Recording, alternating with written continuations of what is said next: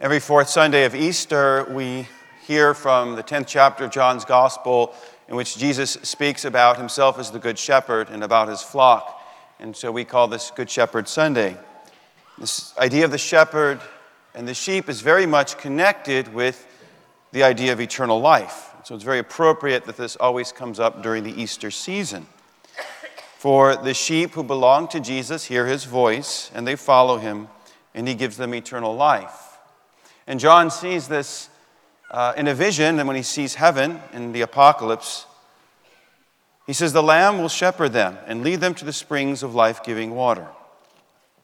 So, who is part of the flock, and what determines that? In our first reading, Paul and Barnabas are traveling and preaching the gospel, first beginning when they go to a place in the synagogue.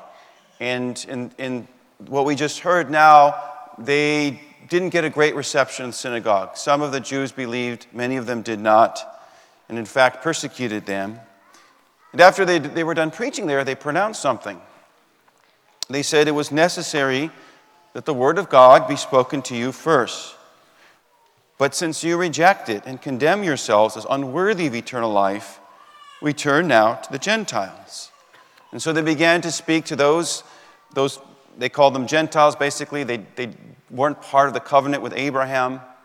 They hadn't received the Mosaic law. And many of them are receptive and come to believe. And then there's this interesting line. All who were destined for eternal life came to believe.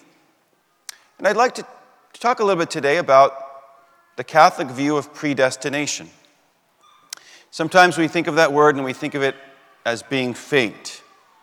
That what we do doesn't matter because there is an inexorable force leading to certain outcomes. This is portrayed well in Greek tragedies. Maybe when you were in high school, you studied Sophocles and Oedipus Rex. So there's a king who has a son, but there's an oracle, a prophecy that the son will kill his father, the king. So he orders for the son to be killed, but the mom can't do it, the servant can't do it, they can't bring themselves to do it. So they give the son away, who ends up being raised in another land by another king. He becomes a man. He travels back to the land where he's actually born, but he doesn't know that. He's on the road. He has a dispute with an older man, and there's a fight, and he kills him. It turns out it was his actual father. So in this idea, it's like the king trying to avoid his fate actually ends up achieving it, right? This is this idea of fate. This is not quite what we're talking about when we talk about predestination. So predestination is primarily about salvation. And Scripture, in fact, does use that word, that God has predestined some people for salvation, and that and those people are sometimes called the elect, those chosen by God. There's a very short but beautiful expression, though, of what this means and how it relates to our free choices in the Catechism of the Catholic Church. The Catechism says, "To God, all moments of time are present in their immediacy. When, therefore, he establishes his eternal plan of predestination, he includes in it each person's free response to his grace." So God chooses, but he knows in advance, well, not in advance, he sees everything at once, and so he builds our responses into his choosing. There are two views that are rejected by the church, and between them there's quite a bit of room for people to have different opinions. So on the one hand is something called Pelagianism, which says that salvation is entirely dependent on human will and the human choice. And this is wrong, because salvation is a gift from God. We call it grace. Even when those people who Paul and Barnabas preached to responded, right, to the gospel saying, "I believe," gave their lives to Christ, they couldn't do that merely by their own power, but only with the help of God's grace. Then, on the other hand, is a view that's rejected, which the church calls double predestination. This is held by many in the Calvinist and Reformed tradition. This is the view that God chooses who will be saved and who will be damned just from whatever he wants, and that there's nothing that anyone can do to change this. And there is in this view a desire to uphold the sovereignty and the omnipotence of God. This idea that, well, we want God is all-powerful. I guess he decides everything. And he can't be limited by human choice. Well, except unless he wants to be limited by human choice, right? In certain ways. And the problem, of course, with this view is it makes God a creator who actually creates people for the purpose of damning them. There are various mysteries involved here. God's omnipotence, God's omniscience, he knows everything. God being outside of time, something we can't even comprehend what that would be like to be outside of time. The nature and interplay of free will and grace. The nature of salvation and damnation. What are those exactly? In the Catholic Church, there are some different views. There's something called the Thomist position, which emphasizes grace, and the Molinist, which emphasizes free will, but neither of them excludes the other. We know this. We know that, and Paul writes to Timothy, that God desires the salvation of all people. We know that God makes our salvation possible by the death and resurrection of Jesus.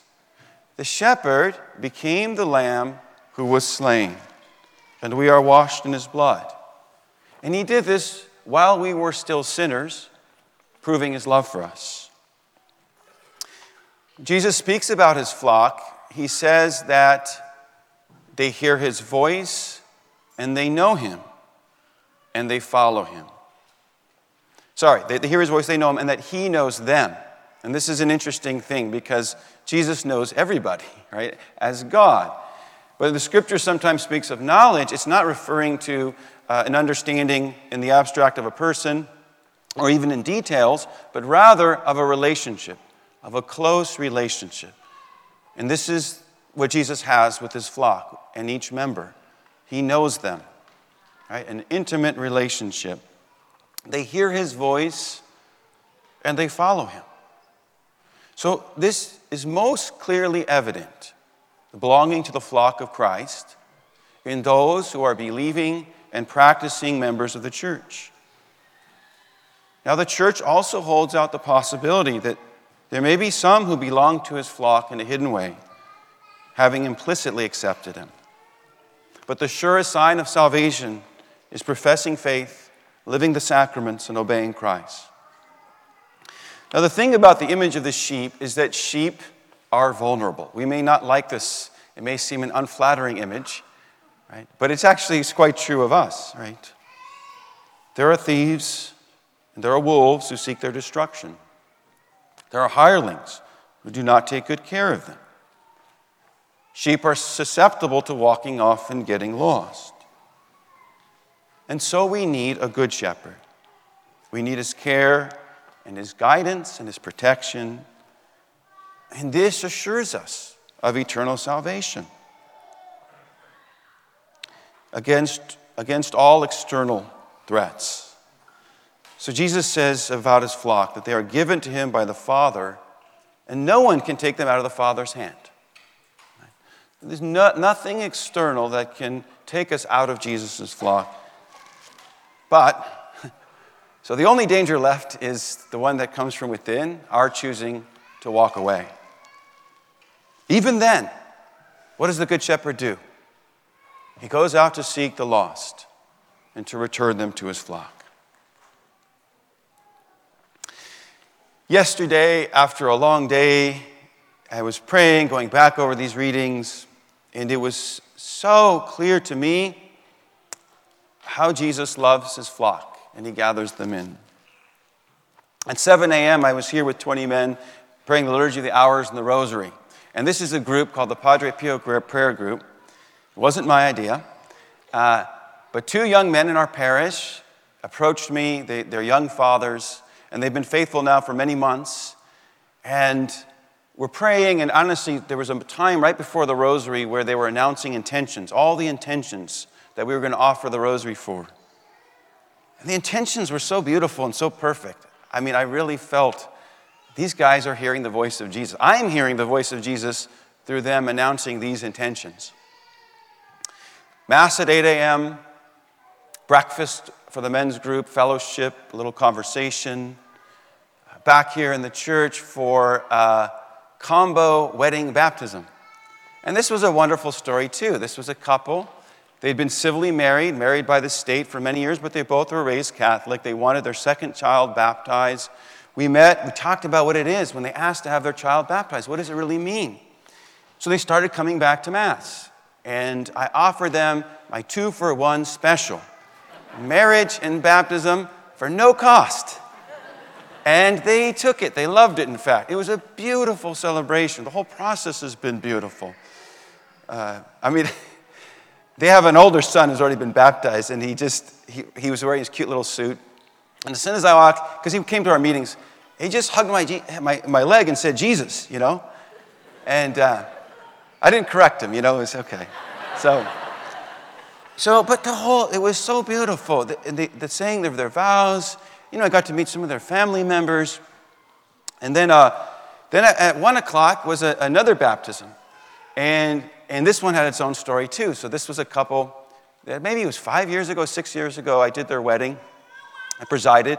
And so God blessed them with a son. And the son was born in June of 2019. And so they were real busy. They didn't get the son baptized. And then COVID happened, right? So now he's like almost 3 years old. And I know the husband's mom really well. And she's a wonderful woman. And she gently reminded them from time to time of the baptism. Gently, really. She didn't despair. She prayed. And they got motivated for it. I had a brief conversation with them.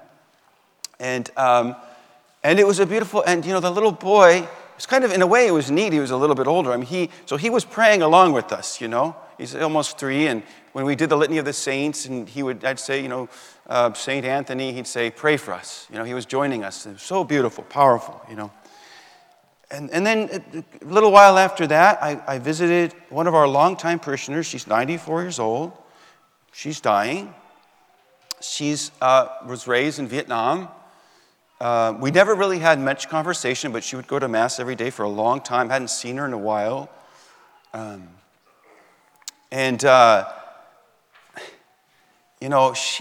She's dying, but she recognized that Jesus, not me, but Jesus was visiting her.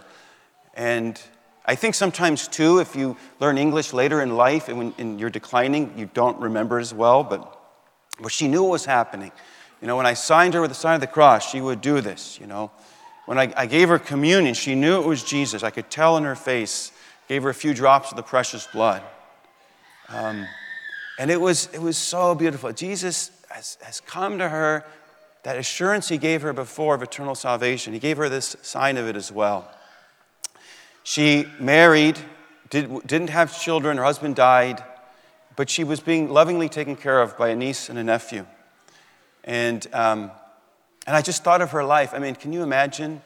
She lived through all the wars, several wars in Vietnam, and coming to this country, But always she would walk to church every day for years, to daily Mass. In the missionary journey of Paul and Barnabas, it included rejection by some and acceptance by others of the gospel of Jesus Christ. In the end of their visit, they're expelled from that territory. They go on to the next town. What are they thinking as they left? I'm not sure. I believe, though, they found great consolation in those in whom they could see the salvation of Christ happening. And I think they were able to surrender their disappointment and concern for those who did not, trusting in God's plan. And so Luke tells us, as they walked away, they were filled with joy and the Holy Spirit.